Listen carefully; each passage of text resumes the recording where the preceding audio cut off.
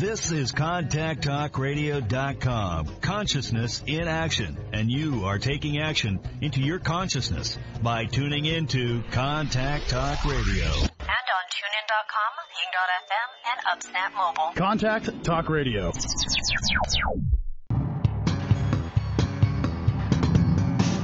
Hey, this is Al Cole from CBS Radio, thanking you once again for taking time out of your hectic schedules to tune in to another fantastic weekly episode of Living Fearlessly with Lisa McDonald. Another shout out of wholehearted gratitude to Living Fearlessly with Lisa McDonald's corporate sponsors, Helton Honda, Forever, and Aha That.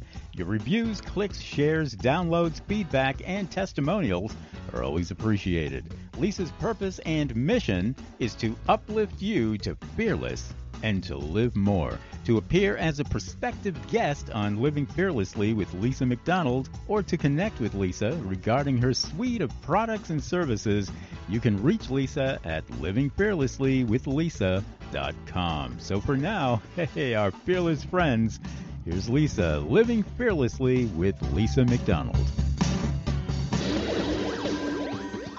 Good morning, everybody. Thank you so very much for rejoining me again on this lovely Friday morning. My name is Lisa McDonald, host of Living Fearlessly with the Contact Talk Radio Network.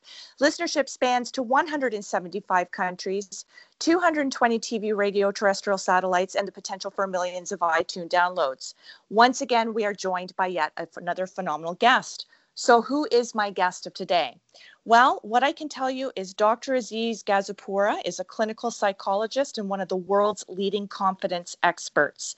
He teaches people how to rapidly learn confidence so they can eliminate social anxiety and self-doubt, master conversations, accelerate in their careers, and create deeply fulfilling relationships. After struggling with crippling shyness and social anxiety personally for over a decade, Dr. Aziz became determined to find a way to freedom. Through thousands of hours of his own training, counseling, reading, group work, and coaching, he has truly mastered what it takes to transform fear and self-doubt into permanent self-worth and confidence. Dr. Aziz completed his doctoral training at Stanford and Palo Alto Universities and is the founder of the Center for Social Confidence. He is known for his dynamic speaking, humor, disarming vulnerability, and inspiring storytelling. He has a large online following with his podcast and YouTube videos and is the author of 4 best-selling books, including his most popular, Not Nice. Welcome to Living Fearlessly with Lisa McDonald, my friend. How are you, Dr. Aziz? I'm doing great. Excited to be here, Lisa. Well, this is fantastic. And I have to say, this particular subject, your niche market and your level of expertise is exactly for what's going on the global stage and in the culture of instability and divisiveness and all those other things that are unfortunately playing a part in day-to-day reality for all of us. You couldn't be a more perfect guest. And this is more timely than you realize. So I just want to say thank you for the gift of your time, because I can only appreciate and imagine how off the hook you are with your own caseload. I appreciate that. Yes. I mean, there's so, really when it comes down to confidence, it goes way beyond just I can feel comfortable in my own skin, but it really goes to creating connection. That's one of the main results of an increase in confidence. And as you said, right now, there's a major need for greater connection in across the whole world in many ways too. Absolutely. So let me just start with asking you, when we date back to the inception of each of my guest journeys. So clearly in the bio, you had indicated that you had your own social anxiety, you had your own hangups and things of that nature that really inhibited you in the confidence domain. So how did that play out for you, and what was the cathartic moment, aha moment, epiphany that transformed the journey for you, Dr. Aziz? Absolutely. So I love that question.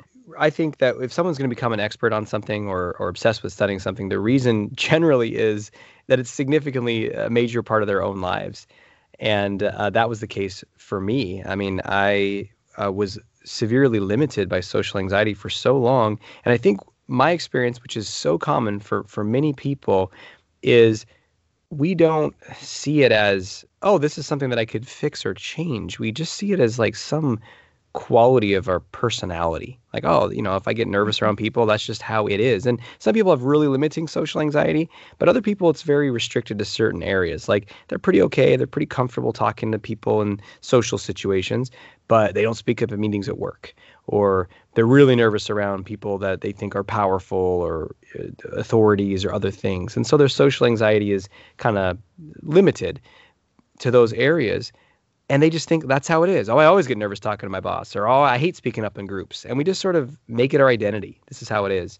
And I did that for many, many years. And fortunately for me, it wasn't just in one or two areas, because then I could just have avoided those for my whole life. It was everything. I was nervous to talk in front of people. I was nervous to date. I was nervous to just be socially around new people. And so it reached a threshold point where I had to do something. And I'm so grateful for that threshold of pain, because it, set me on this path to get to where I am now. Beautiful. Well, let me ask you then, were you hindered by things such as social conditioning within your family, your upbringing, your community? Were you genetically disposed to that because it was a predominant trait within either or both your mom, your dad, or what do you think the derivative of that was? Yeah, great question. So there sometimes there's a parent that models that, like, this is how we gotta do. Don't trust people. Don't go talk to them. Look out. I think that the primary source for me was that I was a highly sensitive kid, very emotionally aware, and could feel people and feel feelings, and was just started more sensitive to the feelings of rejection or dislike. And my parents loving and gave me what they could. And I think what often is the case is there's not a whole lot of early awareness and then intervening on that front. So it's kind of like, oh, you're uncomfortable. Well, just go do it. Come on, you're fine. And so the result is there starts to be this pattern of avoidance that goes unchecked. And maybe as a little kid, it's not as noticeable, but for most people, it kicks in around the age of 12, 13. That's how it was for me. And then, so, how I operate at school and other places, my family doesn't know, my parents don't really know. And I just start to develop this pattern of avoidance that goes unchecked. And so I really see social anxiety not so much as a purely genetic trait where it's like, okay, someone's going to have this. It's more like there's going to be these tendencies or dispositions. It's really the nurture side of things, where if it's intervened early, you can help someone sensitize to that rejection and develop confidence. But if it's not, then what happens is after a couple years of avoidance, an identity can start to form. And that's how it was for me. An identity of, oh man, I guess I'm not as good as those other kids. I guess I'm not desirable. I guess this is who I am. And then we take that identity forward for, decades, unless it's changed. Correct. And that was the case for me. Well, going back to your answer in terms of how you first started off responding and characterizing yourself, as a sensitive child, and this is a whole other show. But just very quickly, what I would reference that as otherwise known as is indigo child, right? People who are highly emotionally sensitive, highly emotionally intelligent, people who are tapped into other people's pain, people who are empathic, which again would be very much in alignment with your career choice, your vocation. So you probably picked up on altruistic sensitivities that most people were oblivious to, if just going strictly based on chronological age and stage of development. Yeah. And it's really interesting that you mentioned that, because that's something that I have. Well, having children of my own has definitely influenced this. And also my wife has helped me see this, because I think for a long time it was kind of like, I'm going to get more confident. Okay, now I'm more confident. And there's this illusion or hope that confidence kind of makes you impervious or invincible, or, and what I've come to discover through having my own children, and then what my wife has helped me see, is that I am that way that you're describing. I am very empathic and sensitive and in tune. I can feel people. Mm-hmm. And I spent many years trying to get rid of that. And what I realize now is that's actually an incredible superpower for the work that I do. And it's really about learning how to work with that so I can get the upsides and mitigate some of the challenges that come with it. And which has informed my teaching of confidence in general. So it's not about getting away from who you are to become this image of what you think, but really discovering who you are and owning that and celebrating that and amplifying that. Beautiful. Well, and what comes to mind, Dr. Aziz, is that old adage, where energy introduces you long before you first speak, right? I mean, energy is a universal language. And so whether it be somebody who you've never connected with before, but it's the aura, the presence, the energy they emit when they walk into a room, and that personifies confidence. You can tell based on nonverbals. You can tell based on body image and how one holds themselves, to what degree is what's going on inside, because what's going on inside is what permeates out to the external world, and therefore you attract that. It's very much the attractor factor. So whether you're talking about lack or abundance, you're talking about strength versus weakness, confidence versus lack of confidence. What you project out there is very much the boomerang effect of what comes back. Correct? Oh, absolutely. And I was just talking about this in one of my groups that I run last night. What's really fascinating about that attractor effect is that when we have, one of the most common things that people come to me for or drawn to is like, how do I stop caring so much what other people think? I'm so concerned, with my colleagues, with my even loved ones or a partner or strangers, the people on social media. I'm just so, honestly, if I take my guard down and just am totally vulnerable with you, I would tell you, like, I'm so stressed about that all the time. That's what people will tell me. And so how do I stop worrying about what other people think? And what I always drill down when I'm helping someone with that is there's specific things that you are afraid someone's going to think about you. It's not just, they're going to dislike me. That's part of it. But it's like they're specifically going to think or perceive what about you? Oh, and then eventually it comes out. Oh, I'm stupid, or I don't know what I'm doing, or I'm ugly, or what. It's different for everybody. But those things, whatever those things are for that person, which we all have, those are our own criticisms of ourselves that we took on somewhere. Maybe someone else called us that name when we were young, and we learned, oh, that's so bad about me. And then what's going to happen is we're going to actually attract that judgment or that criticism to us. Yes. Until we heal it. And so it might seem, oh, that's so terrible if people judge me this way. And I always tell clients, like, no, this is actually a really good opportunity. If this happens, this is your chance to really resolve this in a deep way, because that fear of being called stupid or looked down in that way, that predates this moment or this work meeting or this date. That goes back a long time. And so now is an opportunity to really heal that. So when you mentioned the attractor factor, it made me think of that. And it's so powerful to see that, so we can liberate ourselves from it. Beautiful. So before we touch upon your book, because I do want to focus on that, of course, but going back to what you said at the top of the hour, Dr. Aziz, in terms of connectedness, confidence is very much a correlation to connectedness and the conduit and the relationship, the interchangeable relationship and dynamic at play for both to cohesively exist within the same realm. So in terms of the pandemic, in terms of what you yourself are witnessing with your caseload, your clients, as somebody who does a lot of extensive research and stats and things of that nature to know how we're going up, how we're going down, how we're plateauing, et cetera, et cetera. What are you most concerned about?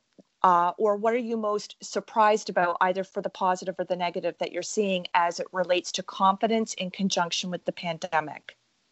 Yeah, that's a great question. So I would say, and my focus is really with the people. I mean, I work with a lot of clients, I run a lot of groups, so I get a lot of and lead workshops and stuff. So I get a lot of exposure to people, and so that's where this answer is coming from, not so much like maybe large scale research data of the population. I'm less aware of that as I am, because I spend all my time working with clients.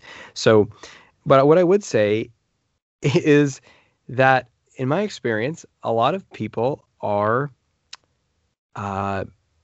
beaten down in some way or demoralized. And it took me a while to notice this, because I am such a big proponent of,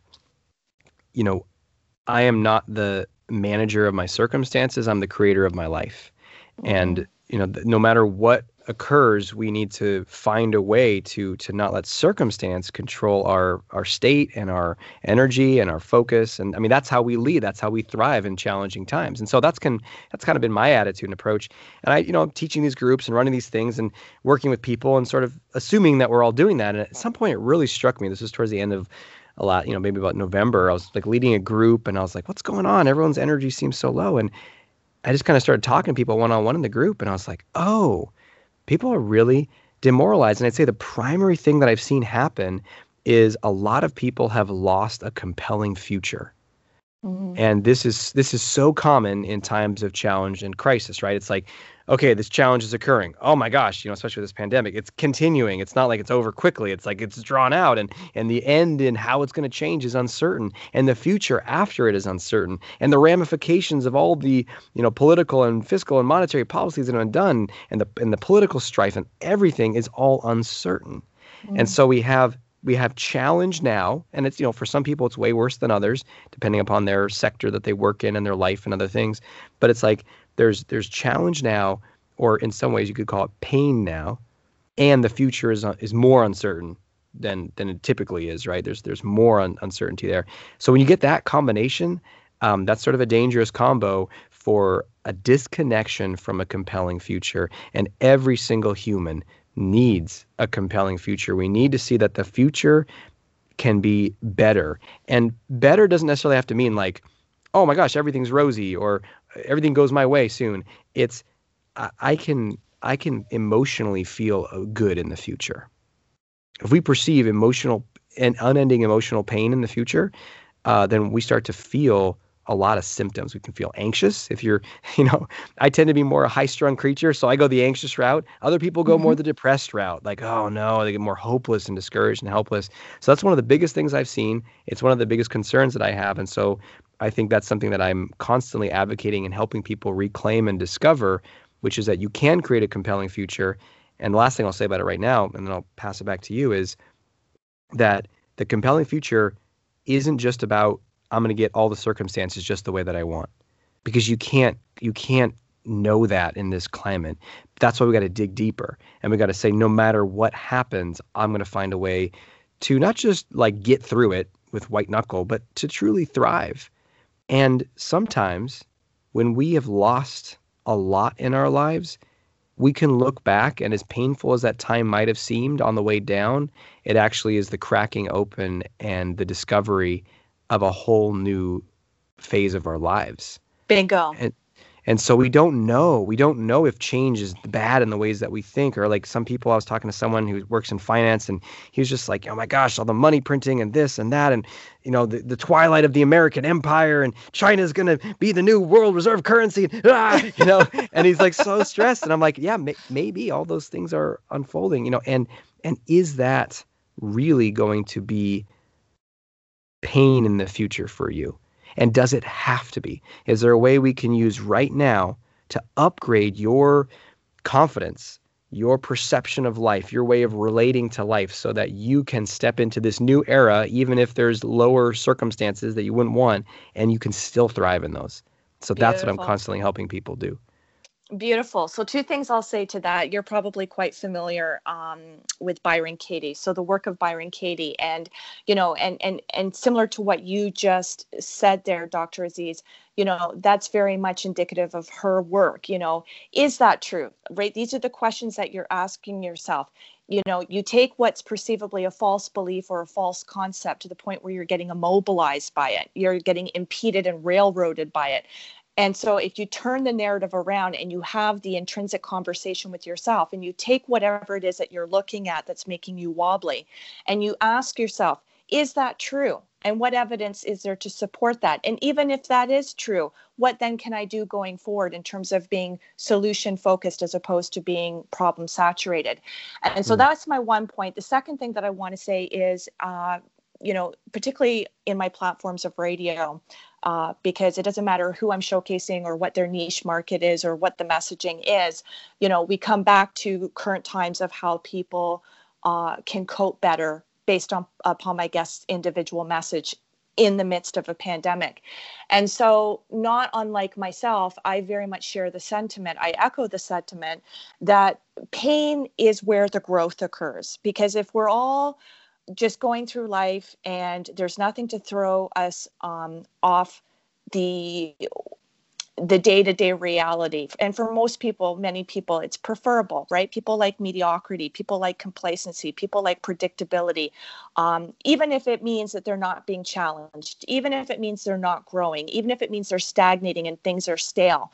But there's a certain level of, well, you know what, at least this is safe because I can measure it, and I can get through it, and so this is the difference between when you talk about thrive versus survive. A lot of people are quite complicit in their journey of just surviving, as opposed to being the warrior, raising the bar, rising and overcoming by choosing to be the thriver, the manifester, the doer, the believer.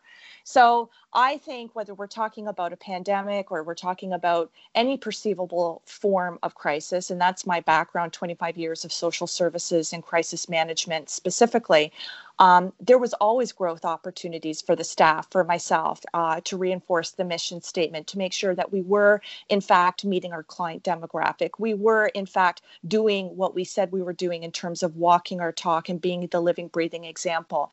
So rather than hiding behind a rock, rather than thinking everything's doom and gloom and that, we're in the middle of an apocalypse and the zombies are coming, let's take a look at what is within our control. And for all and each and every one of us, it's attitude. We can't control necessarily what's happening on the global stage, but what we do in the reality of our day-to-day, in our home, with our children, parenting, showing up with our clients, whatever it is we do for a living, there's still that level of, okay, how do I rise? What do I do differently? What's serving me? Therefore, what's serving other people? What's counterintuitive to the way that I'm perhaps not showing up as my best version of self? And therefore, there is no collective win-win across the board.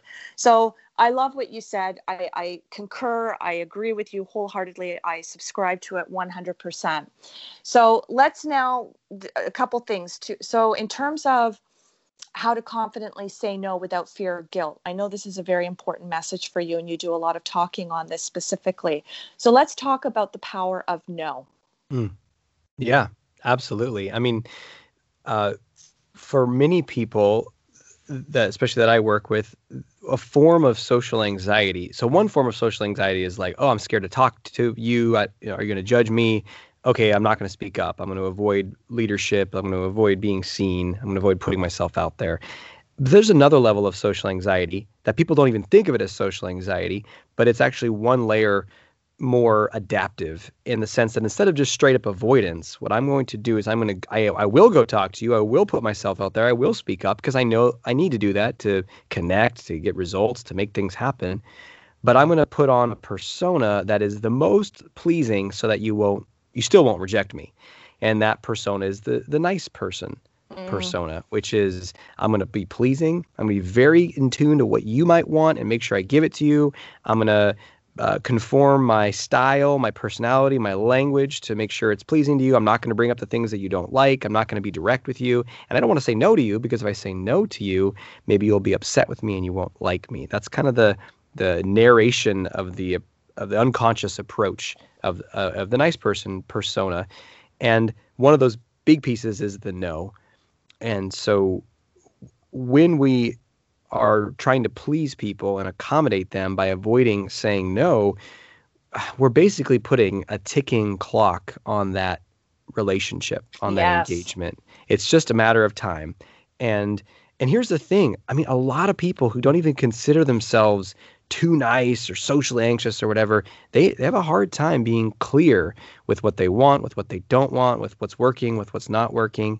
And so we don't need to pathologize it. We just need to say, yeah, this is an uncomfortable part of relationships, of connections. They're messy and they can be uncomfortable. But like anything else, you said, pain is where the growth is. Like we got to lean into discomfort in life, or else that area of our life starts to erode. And the same thing with these relationships. That means we need to lean in to saying the no. And it starts with discovering what is a yes here and what is a no here for me. And so it's a very simple question, but it's like, in this scenario, what do I want? And sometimes people think, oh my gosh, that's so selfish. You should be asking, what does everyone want? And what's a win-win here? And what do they want? And, yes, and we need to start with, what do I want? So we know that's part of the equation, because most nice people are if they try to negotiate or compromise, they've already pre-compromised before the conversation even starts. And so I'm starting with like only 20% of what I really wanted, because I don't even want to say what I really want, because what if you judge me for it? So it's more about being fully authentic. And that's one of the things I say is the opposite of nice isn't to be a jerk or to be intentionally mean or cruel. The opposite of nice is to be real, is to be authentic. And part of that means saying no when we need to. Absolutely. Well, you said a couple of really profound things there. I've got a couple of thoughts here. I'm going to try and keep them hold and juggle them both here. So, if you pose the question to majority of people, is it more important for you to be liked, or is it more important for you to be respected? Most people will err on the side of being liked because they don't want to rock the apple cord. And any type of perceivable adversity or controversy, the biggest fear people have is abandonment and rejection. And so if we play a complicit role, which I believe is in the demise of our own spirituality and the integrity of our own soul and upholding our own moral compass, then you're absolutely right when you say that it's just a matter of time. It's a ticking time bomb that those relationships are going to implode, because it's starting off on the wrong footing. It's starting off with a veil of deception. You're deceiving yourself and you're decepting those whom you're engaging with, expecting that you're going to have some form of meaningful outcome or relationship, when it's all premised on something that's not even real to begin with. So I absolutely agree with that. And I think too, the other thing that you touched upon, just to further extrapolate for a moment, Dr. Aziz, is when you, as you said, you're starting off at a 20%, right? It's because if you're not real with yourself, and this is where I don't understand, and again, it's because we're all committed. Some people are committed to doing the work, some people are not committed to doing the work. And when you're committed to doing the inner work, it's very isolating, it's very painful, and you have to face a lot of truths within yourself and going forward to face and show up with the rest of the world. What are my standards? What are my non-negotiables? What will I put up with? What will I not put up with? Where can I negotiate? Where will I not negotiate? Et cetera, et cetera. And so if you're not completely clear with where you stand within yourself, then you can't measure anything that is perceivably superficial by not doing the internal work to begin with, to go, okay, this is my barometer for measurement. This is what makes me realize that I'm truly being authentic, or I am in alignment, or I am integral with self. And unless we each sign up to do the work on figuring out and establishing that and defining that very clearly within ourselves, then we're always going to waffle in our relationships with other people. We're always going to feel the inequity with other people. We're always going to feel like we've lost our souls in some cases to relationships that were never meant to be a part of our lives, other than to learn the tough lessons of what to do differently going forward. So yeah, I appreciate you having raised those points. So getting back to your book, let's talk about your most recent book, the one that is on your radar currently speaking. Let's talk about where people can get the book. Let's talk a little bit about the book specifically and why it's important for people to get their hands on a copy. Sure. So the most recent book that I have released is called On My Own Side. And it was about transform self-doubt and self-criticism into permanent self-worth and confidence. And this one, it was so essential because, most people try to get confidence by having I'm going to be able to go do it. I'm going to fake it till I make it. I'm just going to go do it. and they might work up a little bit of, frenzy of courage, and then they'll try for a little while, and then they get stuck in the same patterns, and it's frustrating. And then, oh, this is just who I am. And so I got tired of just, hearing that story so many times. I said, the most powerful thing I do with clients, we focus, they want to look at the strategy. How do I start the conversation? And what's the most effective way to public speak and all these things? And there's strategy, sure, but 90% of it, you talked a lot about the inner work, right? It's like 90% of it or more is you and your energy. And the biggest drain on people's confidence, the thing that just hemorrhages it the most, is a out of control, usually multi-decade inner critic that incessantly runs, that they don't have any control over, that just dominates them. That's just, and for some people it's really intense, someone who's suicidal or something, that's really intense. But a lot of people, it's not, they're functional, but it is significantly impacting their life. It truly, on a day-to-day basis, it is diminishing happiness, creating anxiety, creating insecurity, limiting confidence. And so I said, we got to get a control of this voice inside of our heads. And the way I describe it is on my own side, because most of us are not on our own sides. We jump ship and we get, it's almost like we're looking at ourselves from the outside and saying, oh, what a loser. This is no good. You're doing terrible here, and that's not right, and this isn't good, and why'd you make that mistake? And it's ruthless. And we don't treat ourselves in any way the same that we would with someone that we love. And so that book is really designed to help highlight that pattern. In fact, part 1 is called Insanity, because we think it's normal because it's so common, because it's just in our heads, because it's been there for a long time. But just because something is familiar doesn't mean it's healthy, or doesn't mean it sets us up to win. And it doesn't even mean it's authentic. Like, those are two very different things. And so we want to become aware of this, start to separate and distinguish ourselves from that voice, and then, step into the tools to be able to intervene and completely transform our relationship to where we can truly be on our own sides. And when we do this, it's like trying to move through life with a massive headwind that's just like pushing you back. And if you've ever biked or run into a headwind, it takes a ton of effort to move through life. And that's how we're doing it. We either have direct self-attack, where we're telling ourselves, you're stupid, you should have done that, what's wrong with you? Or it could be indirect and more subtle. It's like this background feeling of, I'm not okay as I am, I should be better, I should be different. And that is like pushing us backwards in life. And when we get that critic under control and we regain our lives in a way, you can move towards what you want in life with so much more ease without that headwind. Well, let's talk a little bit about that, because I'd like to hear from your perspective a little bit more in detail. When we're talking about the relationship between resistance versus ease, and AKA being in flow in one's life, being in flow within one's own energy field. So some people might, and I see things from all schools of thought. I very much operate within the gray. So, resistance can very much be an indicator or a criteria or a tester of each of us. Okay, to what degree do you really want it? To what degree are you going? What lengths are you going to go to? How often are you going to fight for something that you fundamentally believe in? But at what point do you do the evaluation, introspective process, and go, okay, when we're talking about risk versus reward, or we talk about gains versus losses, perhaps, what is the fine balance? What do we relinquish? What do we surrender? What do we continue to persevere through when we talk about the relationship between how much resistance is acceptable versus how much it's being counterintuitive in terms of encroaching upon us wanting to ideally be within flow? Like, can we talk a little bit about that dynamic? Yeah, I love that. And, what you're describing there is that the decisions we make in life, whether to continue or pursue, whether to let go, whether to shift, nothing is cut and dry. I like to often say with clients, it's a choose your own adventure. And so you get to choose. You get to choose, like, is this relationship, I've had enough.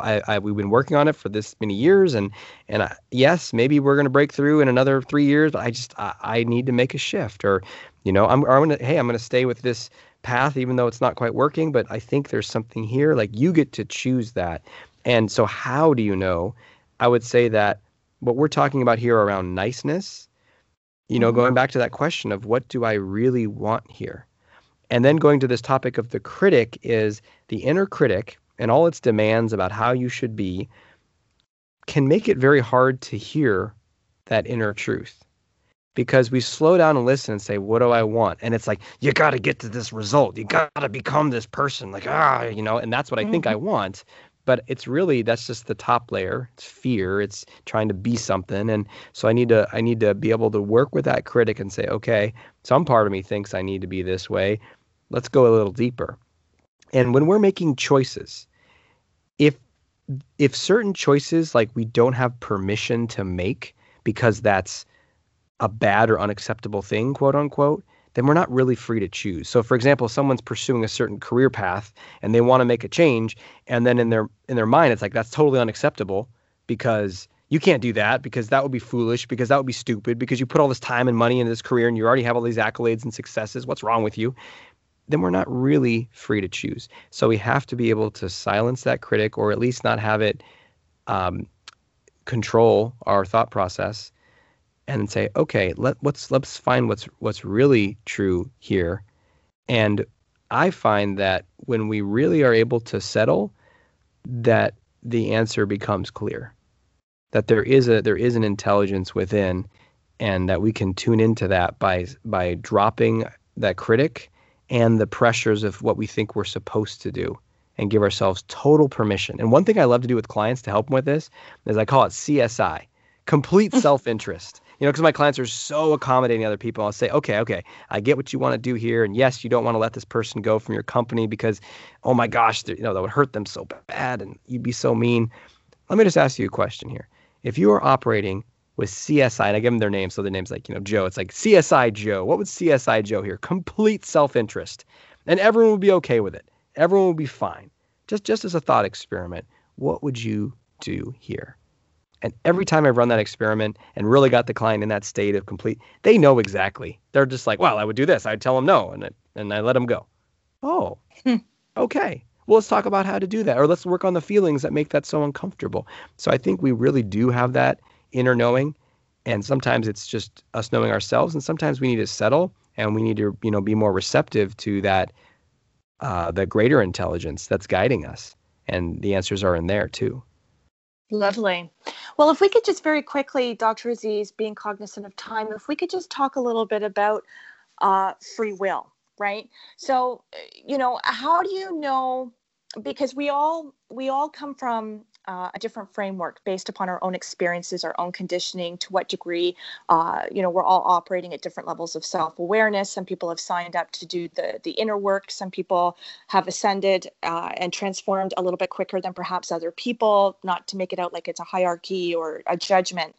But let's just say you've got two individuals, right? You've got two individuals, and one person, because we have different communication styles, or we have different approaches to strategizing and overcoming and combating a problem, one person really wants to remain committed and it not come across as lip service when they say, I'm in it to win it. I'm not going to give up. I'm not a quitter. I'm not just going to bail when things don't always go according to plan, or they don't go necessarily my way. But at what point do you cut the cord on that if you feel like you're constantly running up against interference, and but not knowing if the interference is just the universe's way of testing you in a different way, of having to go deeper within without things being spoon-fed to you necessarily, or being one-dimensional in the way it's being given to you on a platter.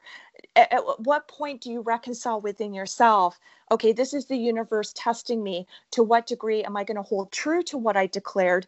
But by holding true to what I declared, I'm not compromising the integrity of myself or the boundaries that I've asserted here, not only with myself, but with other people, in communicating very articulately, now this is crossing into the domain of this doesn't feel right. It's starting to feel unhealthy. But when you talk about unconditional love, or you talk about temperance, or you talk about, taking the good with the bad, how do you balance all of that?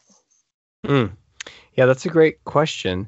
I think I'd be aware of fixed perspectives of like, this is how it is. And so some of those statements in there are fixed perspectives we can have. Like, that's our mind or our awareness can lock into, this is how it is. That's a fixed perspective, right? So I don't quit, or I don't quit when the going gets tough, or no matter what I'm in, or something like that. That's a fixed perspective, and I think that there can be a period of time where that is a useful tool, and we want to be aware though that we're just constantly and consciously choosing perspectives. And so if that perspective serves me for a while, I will use that. And at some point though, it's helpful to remember and see, I just picked that. That's not how it is in some grand design of reality. That's just a lens through which I was seeing this situation because it served me at the time. You know, my beloved, my wife, we've been together for 10 years. And before she was with me, she was with a partner who had some, amazing qualities. They were together for 10 years as well. Amazing qualities, just really brilliant man in business and very athletic and outdoorsy, and just opened her world up to outdoors and climbing and adventures. And he had this other side of him that was very dark and would go very aggressive and torment her in many ways, So, and she was constantly trying to grow, and she was a spiritual teacher, and so there was some sense of like, we can transcend this, and just years and years and years of growth and trying and breakthrough, and then not working, and and at some point she realized, like, this is not what I want. This is not what I need. This is not. There's something better for me that's possible. And so in any time, if we're making a change and if we're saying, okay, I said I was going to do this thing and now I'm changing. Oh my gosh, how bad of me to stop this thing or to quit, quote unquote. And I would say, what if you're redirecting your energy towards something better? And because you can think about another message, like, I'm going to create this thing, and you just keep hitting your head against the brick wall. You could say, hey, how respectable, I'm never quitting. But you might never get past that brick wall. True. So could you go a different direction and have a much better experience of life? And I think that's what the choice that she made. And obviously I'm extremely grateful that she did, but I really do think that it benefits not just me and our children, but the broader world, to have her energy freed up in that way. And so I think that oftentimes the reason that sometimes people don't make the change and they cling to that old perspective of, but I said I was going to do this or whatever, is that they're afraid of the sense of shame that they might experience from breaking that fixed perspective. It's like, well, I quit and I said I would never quit, so I must be a really, unlovable or unrespectable person. And, sometimes we can just allow ourselves to just be human. And humans start things and humans stop things. And I never quit on anything. That's a great pride position. You could hold to that and proclaim that and be better than other people for that. But you know what? Most of us start things and stop things. Most of us never always do something or never do something. We're in the middle.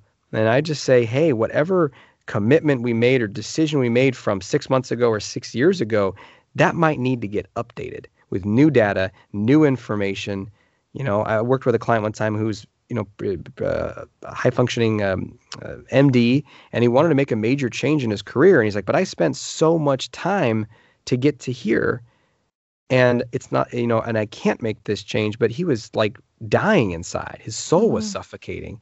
And so, can we invite more softness and gentleness and mercy and curiosity and wonder and say, what am I being called to now? Those decisions I made 9 years ago, is that really vital and alive? And the one thing, just to round this out, is what you mentioned, is like, we want to ask these questions with curiosity, with depth, with patience, not just like, oh, this is hard, I quit. If it's that kind of quick impulsive, but if we're really sitting with it and we feel like it's banging our heads against the wall endlessly, it's time to update. It's time to upgrade. Beautiful. Well, I appreciate both those examples, the MD and your wife. So thank you for sharing, because I know that that's going to shift the paradigm and offer a deeper meaning for what we've been communicating. And I believe you've effectively communicated here with the global listening audience and the podcast subscribers. So I want to thank you. Personal examples are always the best way to illustrate getting the larger, deeper, more profound meaning across. And you achieved that. So thank you for that. So being cognizant of time, Dr. Aziz, I'd like to give you the opportunity for any question that you felt was paramount that I ask of you, but perhaps I did not ask of you. This is your opportunity to impart your final messages or whatever, especially takeaways, breakthroughs you would hope would resonate with the listening audience and the podcast subscribers. What can you touch upon that perhaps I didn't elicit out of you? Oh, I love that. Well, I mean, I think you ask a ton of great questions across a lot of different areas. So I think, the main thing would just be to encourage, if you're listening to this, to reflect on what it is that you are learning from this, and then how can that learning inform or turn into action. I'm a big believer that, if we listen to something, we want to do something with that information, lest it just be kind of entertainment. And, heck, it's not a bad form of entertainment. It's probably better than a lot of types of entertainment. But and doing something doesn't have to mean like you run out and conquer the world, because as we've been talking, a lot of the doing is upgrading our inner mindset and the way that we treat ourselves, or the way that we perceive ourselves and life. So sometimes it's that inner work, and you mentioned Byron Katie and that work, and people always ask me, like, what's the best thing? Is it this or should I do that? And I'm just like, well, anything you do consistently, just test it out and see how it works for you.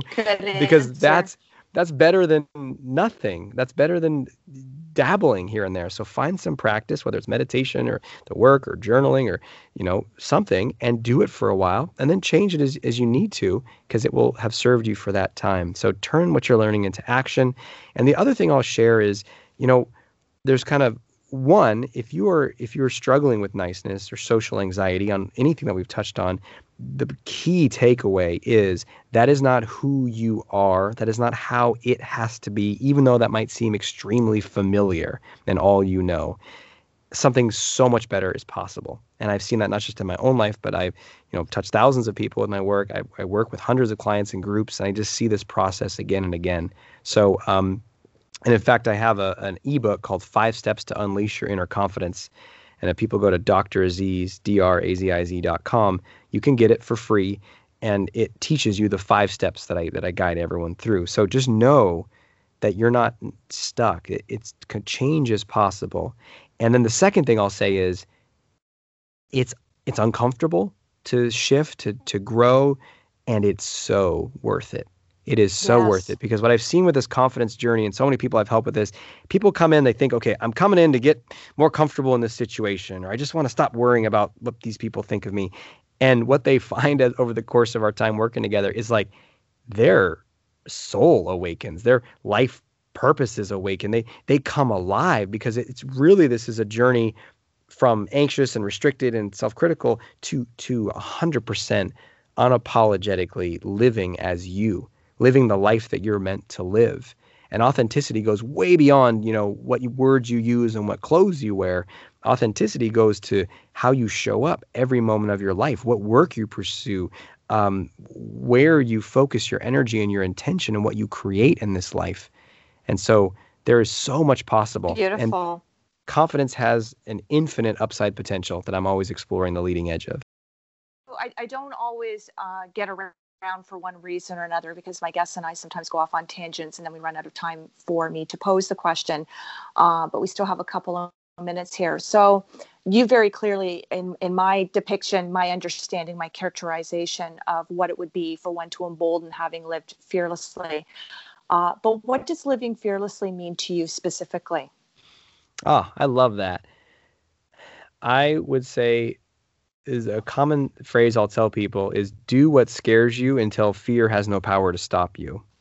Love it. Do what scares you in the service of something greater.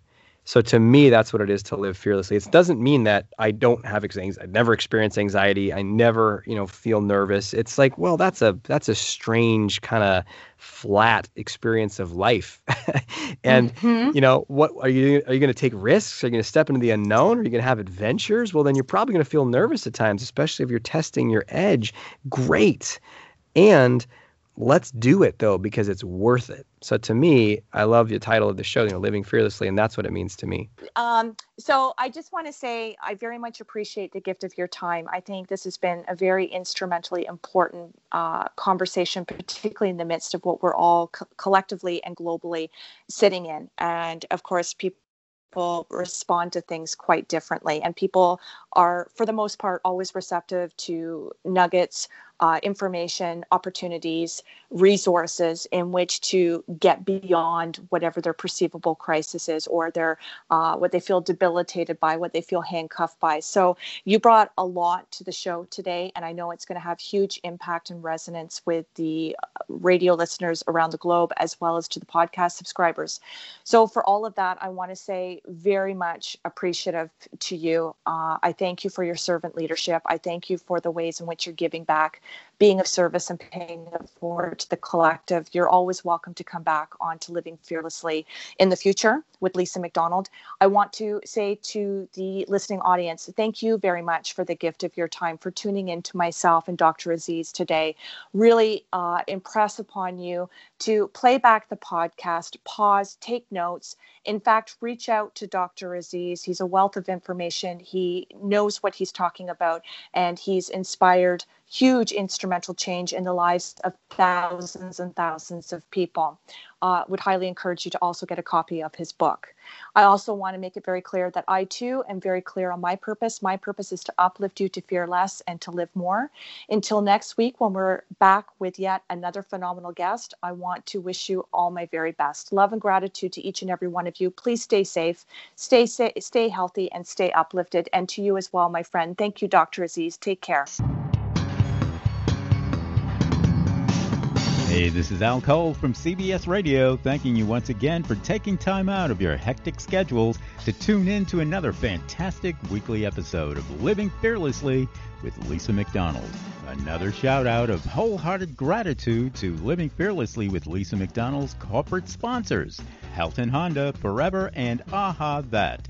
Your reviews, clicks, shares, downloads, feedback, and testimonials are always appreciated. Lisa's purpose and mission is to uplift you to fearless and to live more. To appear as a prospective guest on Living Fearlessly with Lisa McDonald, or to connect with Lisa regarding her suite of products and services, you can reach Lisa at livingfearlesslywithlisa.com. And until next week, our fearless friends, this is Al Cole from CBS Radio telling you to be your own hero, be your own shero, be your own leader, and be your own best friend.